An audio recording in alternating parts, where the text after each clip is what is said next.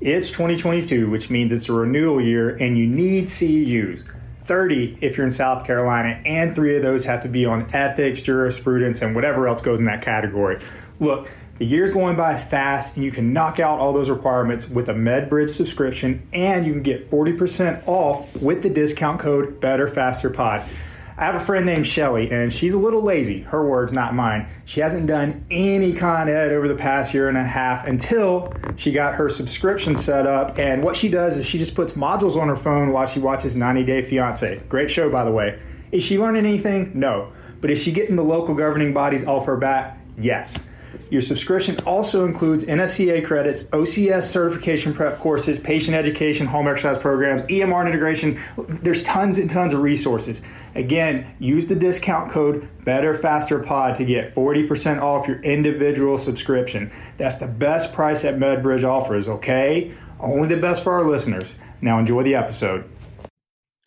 Hey, everybody. Happy Monday, and welcome to another episode of the Better Faster podcast. Today, Brandon and I have an awesome interview with Dr. Tristan Fail. Tristan is another grad of the USC DPT program and is a PT at Vertex with Brandon.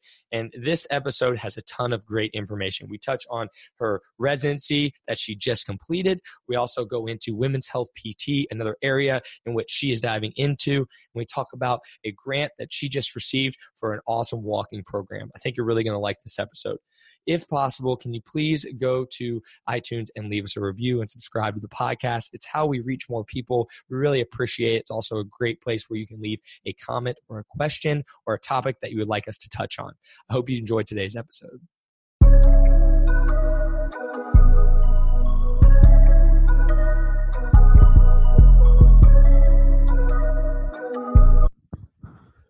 Welcome to another special episode of the Better Faster podcast. So this one's going to be a great episode. We're interviewing one of my amazing colleagues and employees, Dr. Tristan Fail. So Tristan is a physical therapist and was my first and only ortho resident to date. Our clinic, Vertex, actually an EIM host site. Tristan's also recently taken an interest in women's health PT and has started that at our clinic just a couple of months ago, and it's already making a pretty nice impact in our community, and really happy to see that growing.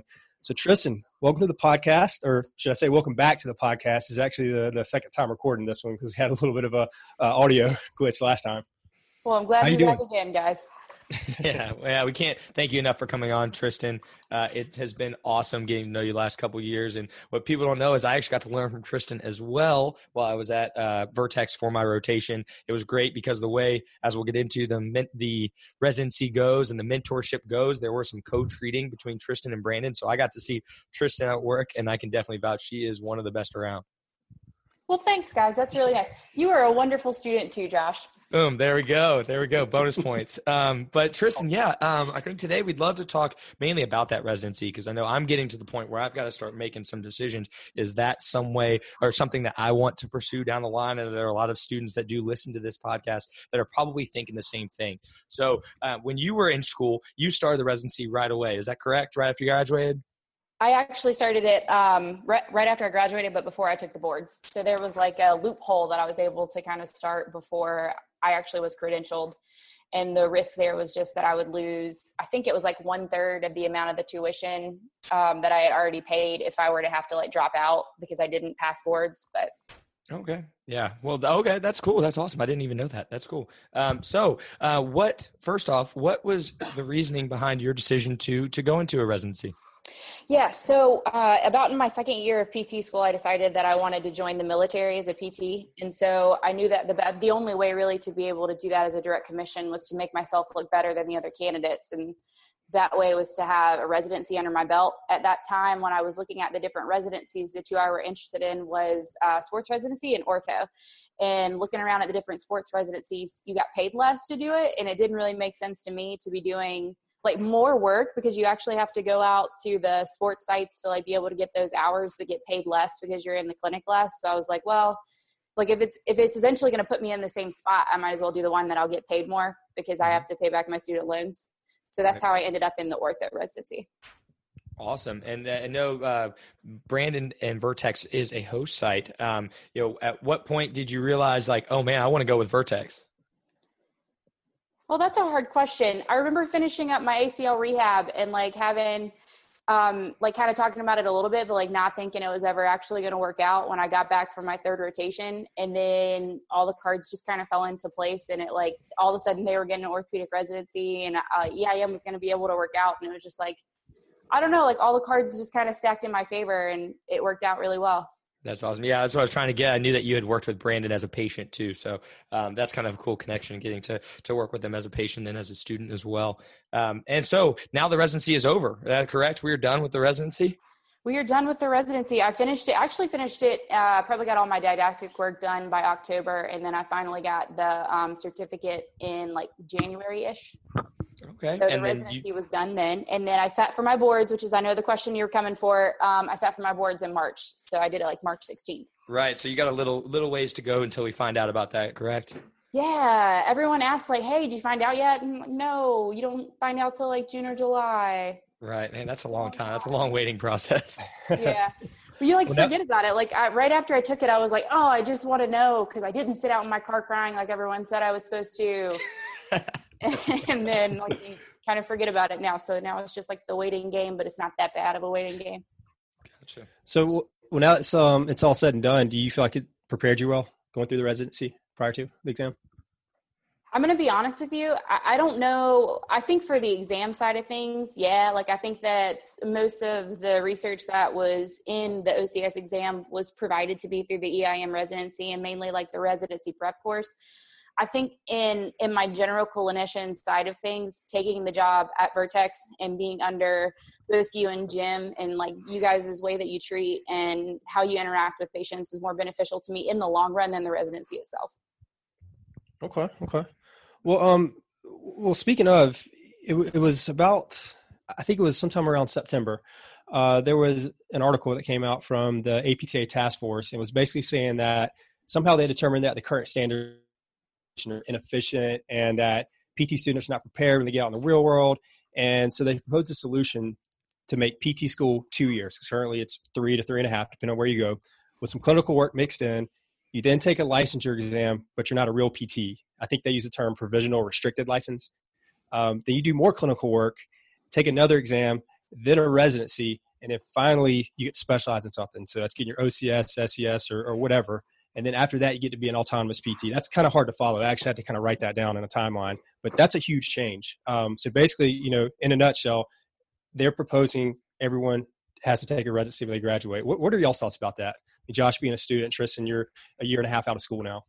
You've been through a residency. Josh, do you want to go first, or do you want me to go first? Yeah, sure. I'll be honest, man. At the point right now, I'm thinking, man, I've been in school for a while, so the longer it's going to take me to where I can actually get my hands on patients and really start working with people, I don't know, how much more I would want to have there. But at the same time, not having had the experience of really being a practicing PT, it's hard for me to gauge how prepared I really am. I really think at this point, judging on the kind of the timeline and trajectory of the way school is going, I feel like I'm going to be prepared. And I think that's a big shout out to actually the school that all three of us have gone to or are attending, University of South Carolina. And our PT program, I feel like really is doing a great job of setting us up. I think it was evidence on that first rotation. I felt very comfortable in the clinic, not saying I knew everything by any means, but I felt very comfortable and was able to really learn while there. And I feel really comfortable going into this next rotation, which will be in an acute care setting. So I feel like at this point, I'm excited to come out and start practicing.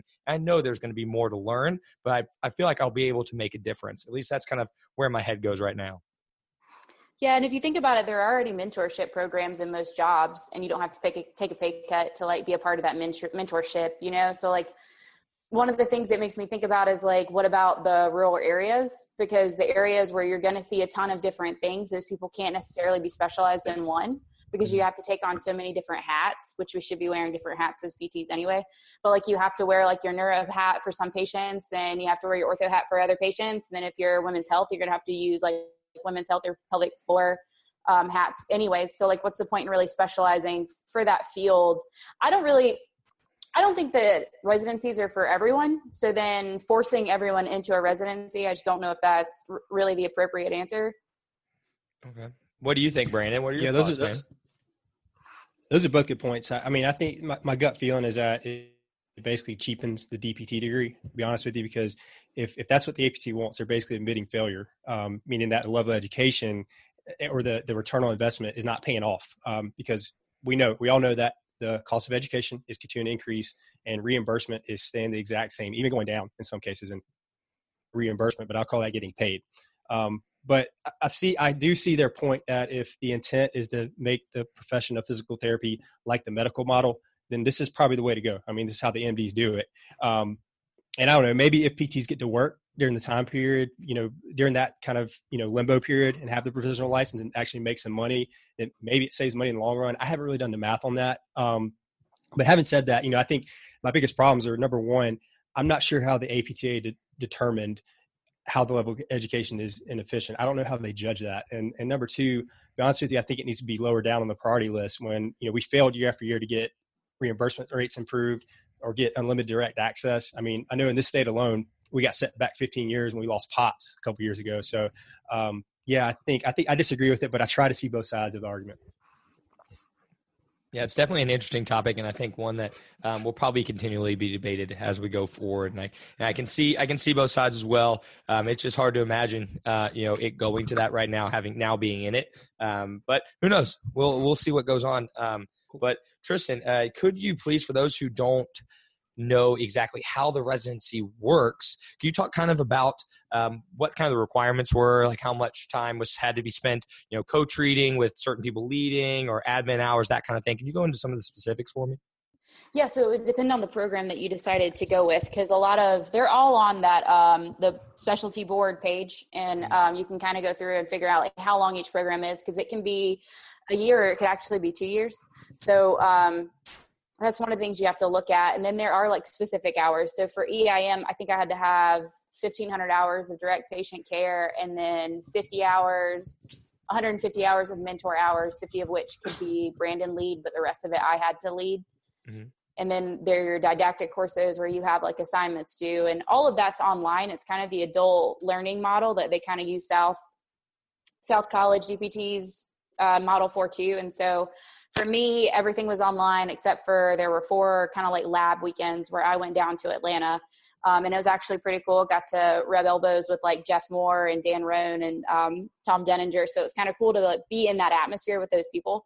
But that's more how EIM's model is. And the college-based models are a little bit different, where you like teach courses and stuff like that too. Okay, so there's definitely some options out there for people who are interested. They really need to do their research there, and it is intriguing. I like that you made a really good point there when you talked about the most beneficial part of it happened to be kind of the site at which you were practicing. So that's a huge part of it too. I know that Vertex having that EIM residency there, that's a really attractive position there. So I'm sure maybe after this, Brandon, you might have some people reaching out to you. Speaking of rubbing elbows, Tristan, I saw you on Instagram with our girl Shantae, Move It Maestro. How's that? I know. I think we're friends. She was actually really cool. Like I was sitting in the Skeptic conference, and I wasn't really sure that I was like getting a lot out of the different people that were presenting, other than the telehealth thing, which I'm like kind of excited about. But then I go into that, and like she's giving you pain science education at the same time as she's talking about IASTM, but changing it to instrument assisted neuromuscular modulation or neuromuscular modulation or something to that effect. And I was like, oh my gosh, this is everything that I learned in my residency and everything I believe, with like pain science being the major factor. And I was really excited about it. Yeah, she's great, man. It was such a joy getting to have her down here to Carolina and hosting that Rock Blades course, man. She knows her stuff. She is very funny. Yeah, she kept it light the whole weekend, man. That was awesome. Yeah, she's her no nonsense approach. I mean, it's pretty straightforward because ISTM does come just with a lot of crap about, breaking up scar tissue and stuff like that. And she just, pretty much lays it out for you. So like, you don't need these tools. You can do this with the back of the spoon or, the handle of a butter knife. So I appreciate that. Mm-hmm. Well, Josh, one thing you had just mentioned before we kind of, drifted off there a second ago was about advertising that we host at the EIM site. And I do get calls. I get calls and emails, maybe about once a quarter. It's kind of slowed down, but I end up talking most people out of it.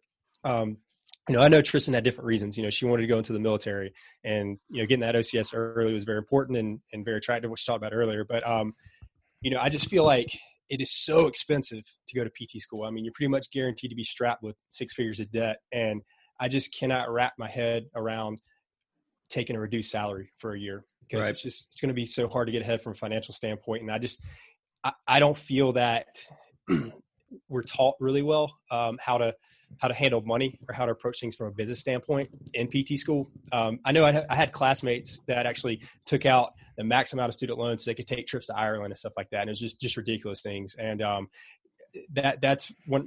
kind of, I give students both sides. It's like, we have this residency host. If you do it, we're going to make the most of it and be the best mentor I can. But having said that, if you want to get good mentorship, just find a job where you can, have a good mentor, and then you still get to take the OCS exam just a year later. Yeah, that makes a lot of sense, man. It all plays into the kind of what's your long-term goal? What do are you trying to set yourself out? I can see exactly why Tristan wanted to go through that. And I'm excited to hear those results here in maybe a couple more months, but hopefully sooner rather than later. But yeah, Tristan, there are some other big things happening, I know, in your life and kind of your practice, and that is taking on a lot more of this women's health PT and patients in this area. So what kind of drove your interest to women's health PT? So I had no interest in doing women's health PT when I was in school. I don't even know if I paid attention in the lecture where Jenna came in there and asked us which one of us wanted to be the model for that. And I was like, oh no, not today.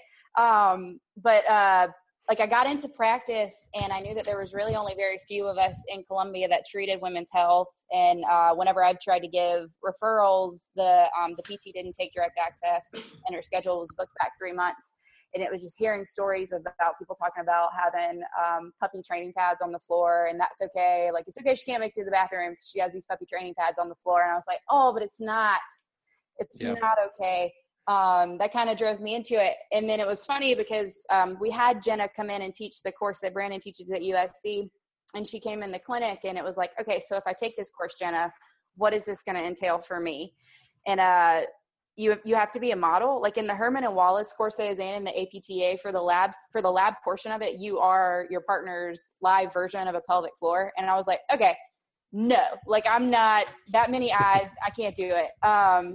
And then I got into the course, and they make you feel really calm about everything. And then you realize it's just another set of muscles. Like, it's the same as the shoulder. It has dysfunction. You have to use it for certain things. And there are different principles for it, because it's not necessarily a muscle that you want to get like hypertrophy out of, but it's really rewarding to kind of work on it in Columbia, in an area where like the southern states in themselves don't necessarily talk about sex or talk about the pelvic floor as much. And so being in an area like that and then helping out so many people that don't even realize that they have a problem is really rewarding. Yeah. That's really interesting. I didn't realize that about the culture aspects of it. I never really thought about that. But I can totally see that being in the Bible Belt here. So what are some of the conditions that you treat, just for any patients who might be listening to this episode?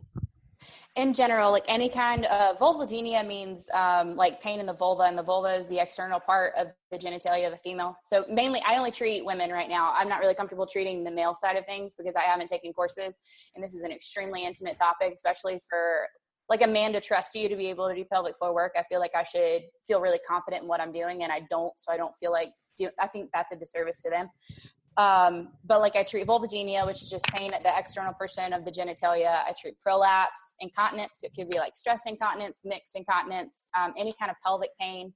A lot of times it's really interesting the way that pelvic floor pain can kind of manifest itself as like hip pain and back pain. So one of the things that I feel like is really good about it is like when I have somebody come in and they're like, oh, I have this pain, but it only hurts like with this. And you're like, okay, well, maybe I should head down a pelvic floor route. So it's kind of nice to be able to have like a full aspect of a person and not necessarily just feel like I can treat like back and hip, but like you can kind of treat the whole area of the pelvis.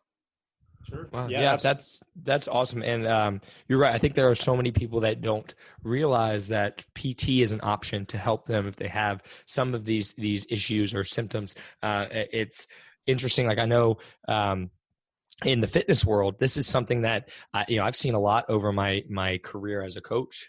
Seeing people in the gym that have issues of incontinence when they're doing double unders, box jumps, squatting, or anything like that. And correct me if I'm wrong, but that's not normal, and that's something that you can help with.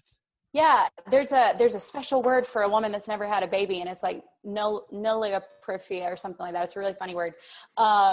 But even women that haven't had babies, that's a super strange thing. But like for anybody, that's a strange thing. Just because you've had a child and push something out of your vagina does not mean that you should now have to like pee with things that take like a lot of intra-abdominal pressure.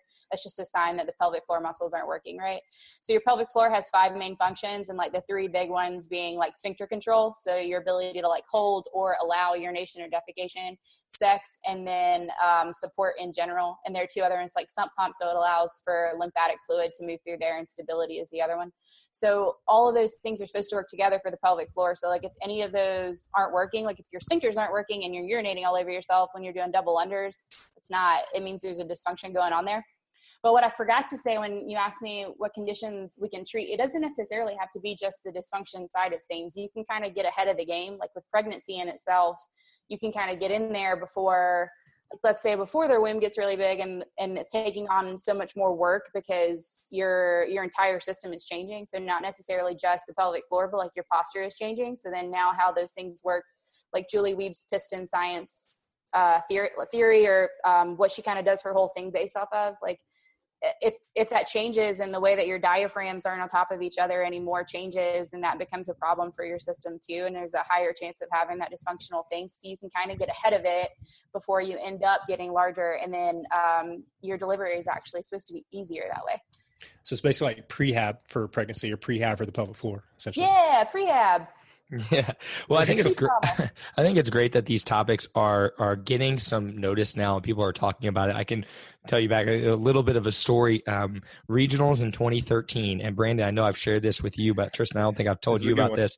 Regionals 2013, I'm on a team and we're about to go out there and I'm in a lane. I'm about to do a workout that has deadlifts and box jumps in it, heavy deadlifts and box jumps. And it was a brutal workout, but the person in front of me, the lane in front of me, the woman had actually urinated all over the box right out there. So, I'm kind of in the lane, I'm sitting there and I'm standing and like, it's pretty obvious what's happened. And, clearly it wasn't the first time for her because she, there was no, she didn't worry about it at all. But for me, I'm wondering like, okay, are they going to switch this box out at all? Or what are they going to do? Like I had never seen this before. Like I didn't know this was really a thing. I mean, I was just starting out in my fitness kind of coaching career and nobody was talking about this. So they came out, they switched the box out, they wiped the floor up and then it was 3, 2, 1, go. And then I was like, no, I was like, this is new. I had not heard of that kind of thing or seen that or really knew that was even an issue, but it seems more and more you're reading, things online on social media or things. It seems like it's finally getting a little bit of, kind of acknowledgement and people are starting to seek out some help with it. Oh man, what would you have done if that was rope climbs? If you had to get on the rope after that? Yeah, I don't know. They call CrossFit the unknown and the unknowable, so I think you kind of just got to go with it. But that was less likely for it to be the rope. Like that doesn't make sense to me.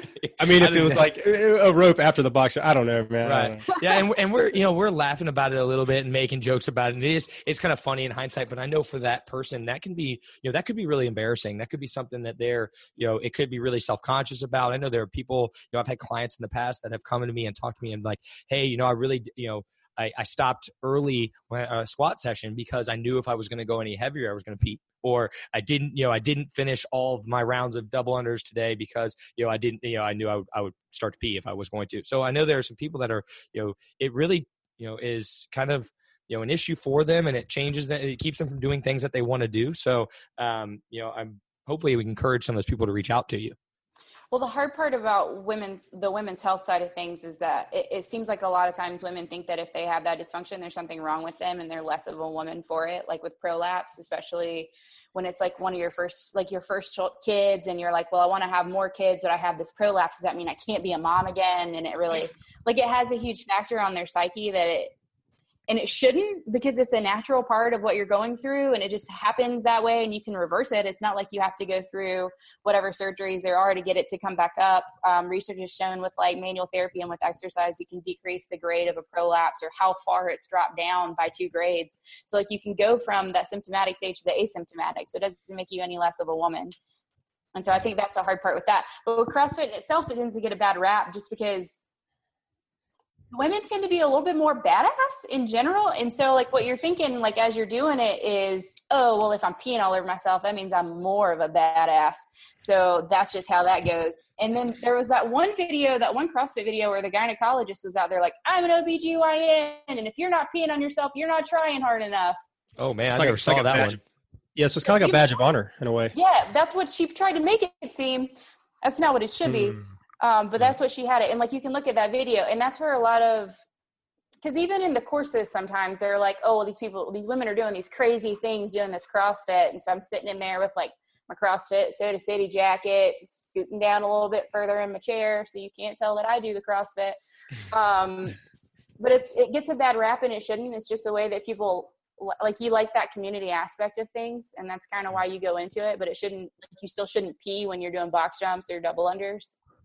You should still have that like pelvic floor control as you're doing it.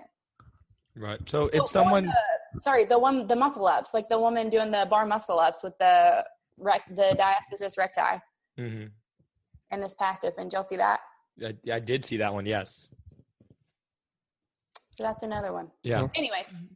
So can you give us just like a general idea? We don't have to get any specifics, but what does treatment look like? You alluded earlier to manual therapy and exercise, but again, for a patient that might be listening, they come in, maybe it's an athletic person, maybe it's a CrossFitter, and they're dealing with this incontinence issue. What can you do for them a little more specifically in the clinic? Well, first and foremost, it's whatever they're most comfortable with. So like, you have a lot of tools in your toolbox as a physical therapist in general, but like once you've been kind of trained to do pelvic floor, you kind of have more of those tools. So like, I do have the ability, and I have been trained to do internal like evaluations or internal manual therapy, or like biofeedback kind of internally too. But just because I can do that doesn't mean I will. So if somebody's not comfortable with it, you obviously don't just go, all right, well, go ahead and take your pants off because that's what we're doing. But that's one of the sides of things that you can do. And a good thing about the internal is that you're hitting a side of the muscle that you can't hit any other way. And so if you're having pain, it's a good way to kind of alleviate that pain, or be able to, I hate to use the word like free up tissue, but be able to kind of like relax the muscle. And then you can kind of assess what the pelvic floor is doing. Like, is it actually lifting when you're asking it to lift? Is it actually like doing a bulge or like relaxing? And then kind of determine if there's any kind of prolapse already going on that may be asymptomatic that you can kind of get ahead of.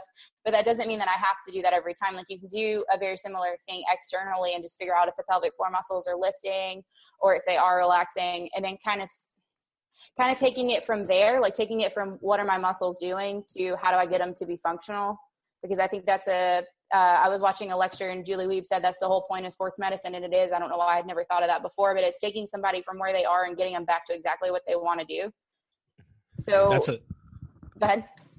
No, go ahead. I was just gonna say that. I mean, that's a great explanation. I mean, it's obviously it's very personable, but it doesn't sound very threatening in any way.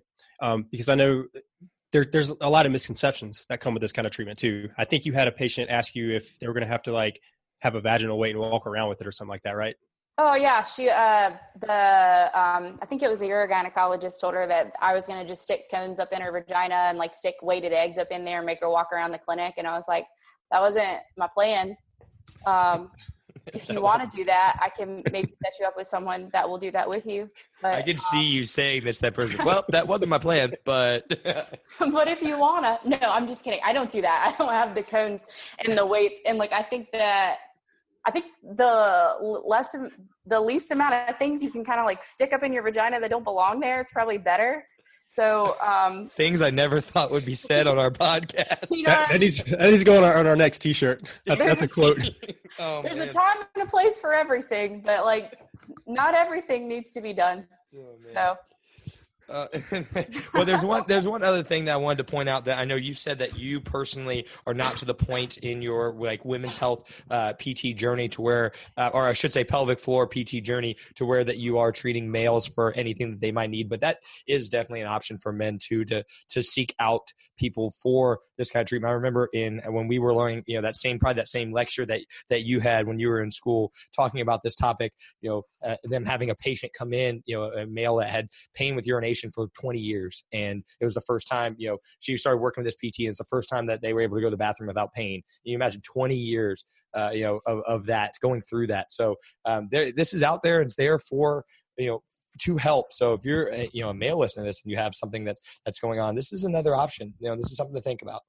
Yeah, so men can get treated for testicular pain, same kind of like pain with sex, penile pain, like general pelvic pain too, because a lot of times men will just get diagnosed with prostatitis and get put on antibiotics, which then kind of leads down. Like a lot of times the gut has a lot to do with your health too. So if you're getting put on constant antibiotics, what's that doing to like the normal biome of your gut?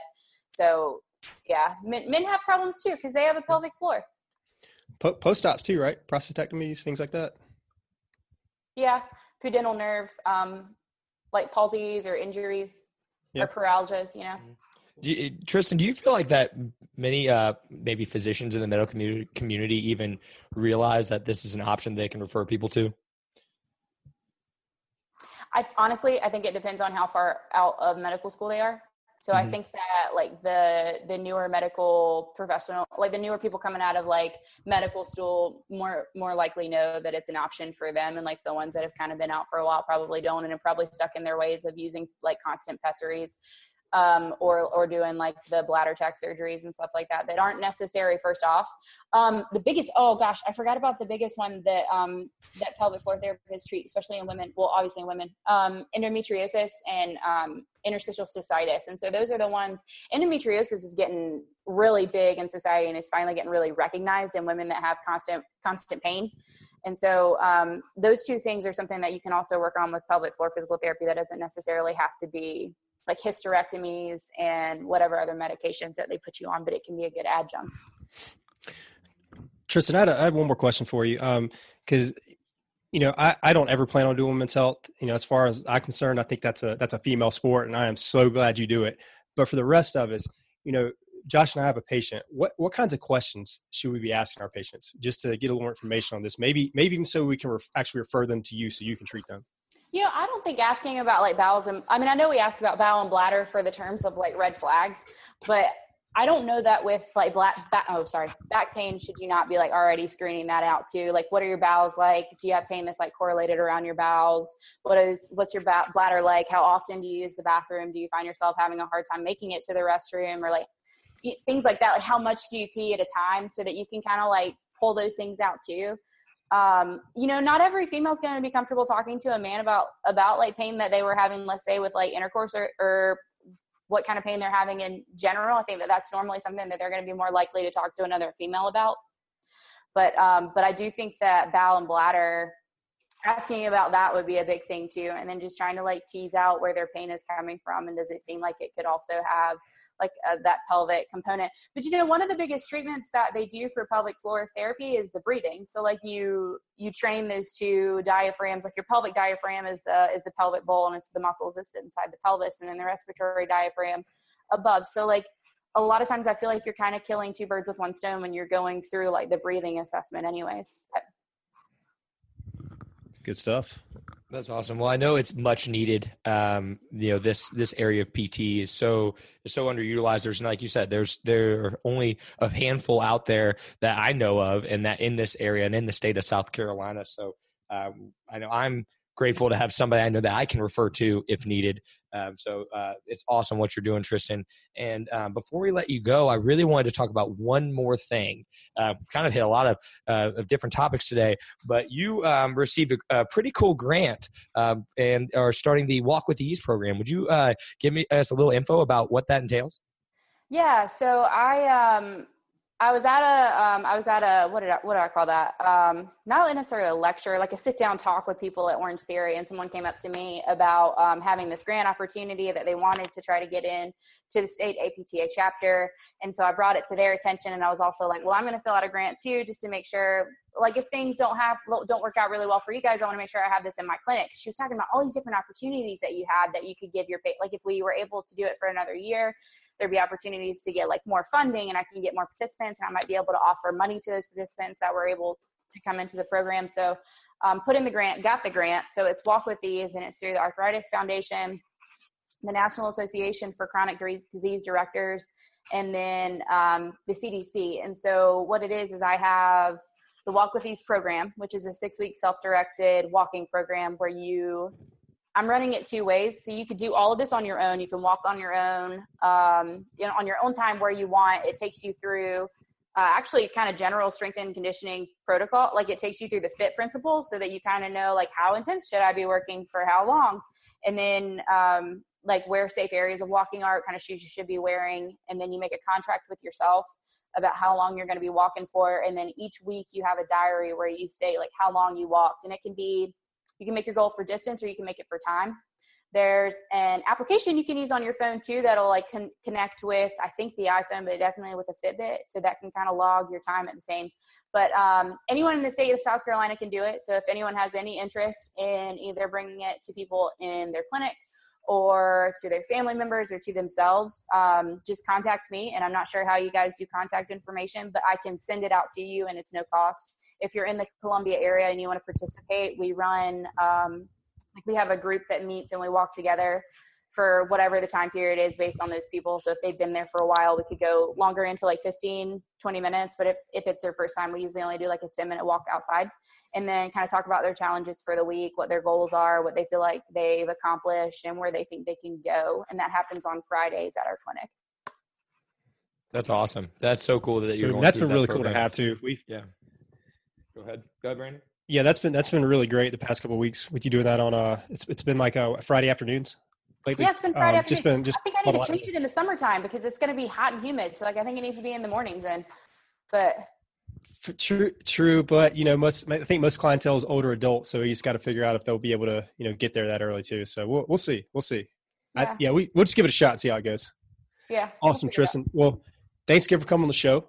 It's always fun working with you. I know you have the most interesting conversations with your patients compared to the rest of us in the office. But it's been really cool to see you grow over the past year and a half, and really you become a prominent member of our community in such a short time. So very proud of you. Before we sign off, is there anything else you want to get off your chest? I know you got a CrossFit competition coming up in a month, right? Oh my gosh, I get to do it with my best friend from undergrad. I'm so excited, but I did 3 double unders in a row today, guys. Like I'm well on my way to 150. Boom. There we go. PR. Let's go. What? Tristan, go ahead and tell everybody where they can find you. Social media, email, if they have any questions about women's health, pelvic floor residency, or want to join that Walk With Ease program. Yeah, not pelvic floor residency. Okay, anyways, yes. I can talk about the ortho residency or EIM's residencies. I can talk about women's health, physical therapy, or pelvic floor in general. We can talk about Walk With Ease. We can talk about whatever you want. My email is Tristan@vertexpt.com. And then my Instagram handle is TristanF10. Apparently Twitter is supposed to be like the happening place for physical therapy, but I am not on the Twitter. So those are your 2 options, but I would be glad to talk to you about whatever questions are burning on your mind. Don't believe the hype about Twitter. That's fake news. Yeah, I was going to say, I'm on Twitter, but I haven't tweeted since I think 2013. So I think you're doing all right. That's what I was like. I haven't had one since I was in college. And then like halfway through college, I stopped messing with the Twitter. Like I don't, what? Man, it's pretty much just Instagram for me nowadays. I have a hard enough time keeping up with one. Well, you have like 4, don't you? 4 Instagrams? Yeah, something like that. Now I'm managed, between the gym and the business and all that kind of stuff. Maybe you're full too many ways. Oh, I don't know about that. Apparently, and not as much as you, man. It's awesome hearing about all the different things that you're doing, Tristan. And we can't thank you enough for being on. As always, guys, if you could, please subscribe to the podcast and go on and give us a review on iTunes. It really helps us reach more people. It's also a great place to leave a comment or a question about a topic that you want to hear more about. We really do appreciate it, guys. And we love the interaction with everybody that's listening. So please reach out if possible. If you want to find out more from us, you can always go to the website, betterfasterpodcast.com, or Instagram. That's where we're most active. That's at betterfasterpodcast. If you want to find more from Brandon, you can go to vertexpt.com, at vertexpt, or at BV the PT, still one of my favorite Instagram handles. And if you want to find out more from me, you can go to at CPT Strength or CarolinaPerformanceTraining.com. And until next Monday, have a great week. This episode is brought to you by Vertex PT Specialist. 1 patient per doctor of physical therapy per hour. Guaranteed. The best physical therapy ever. Check us out at vertexpt.com or on the gram at vertexpt.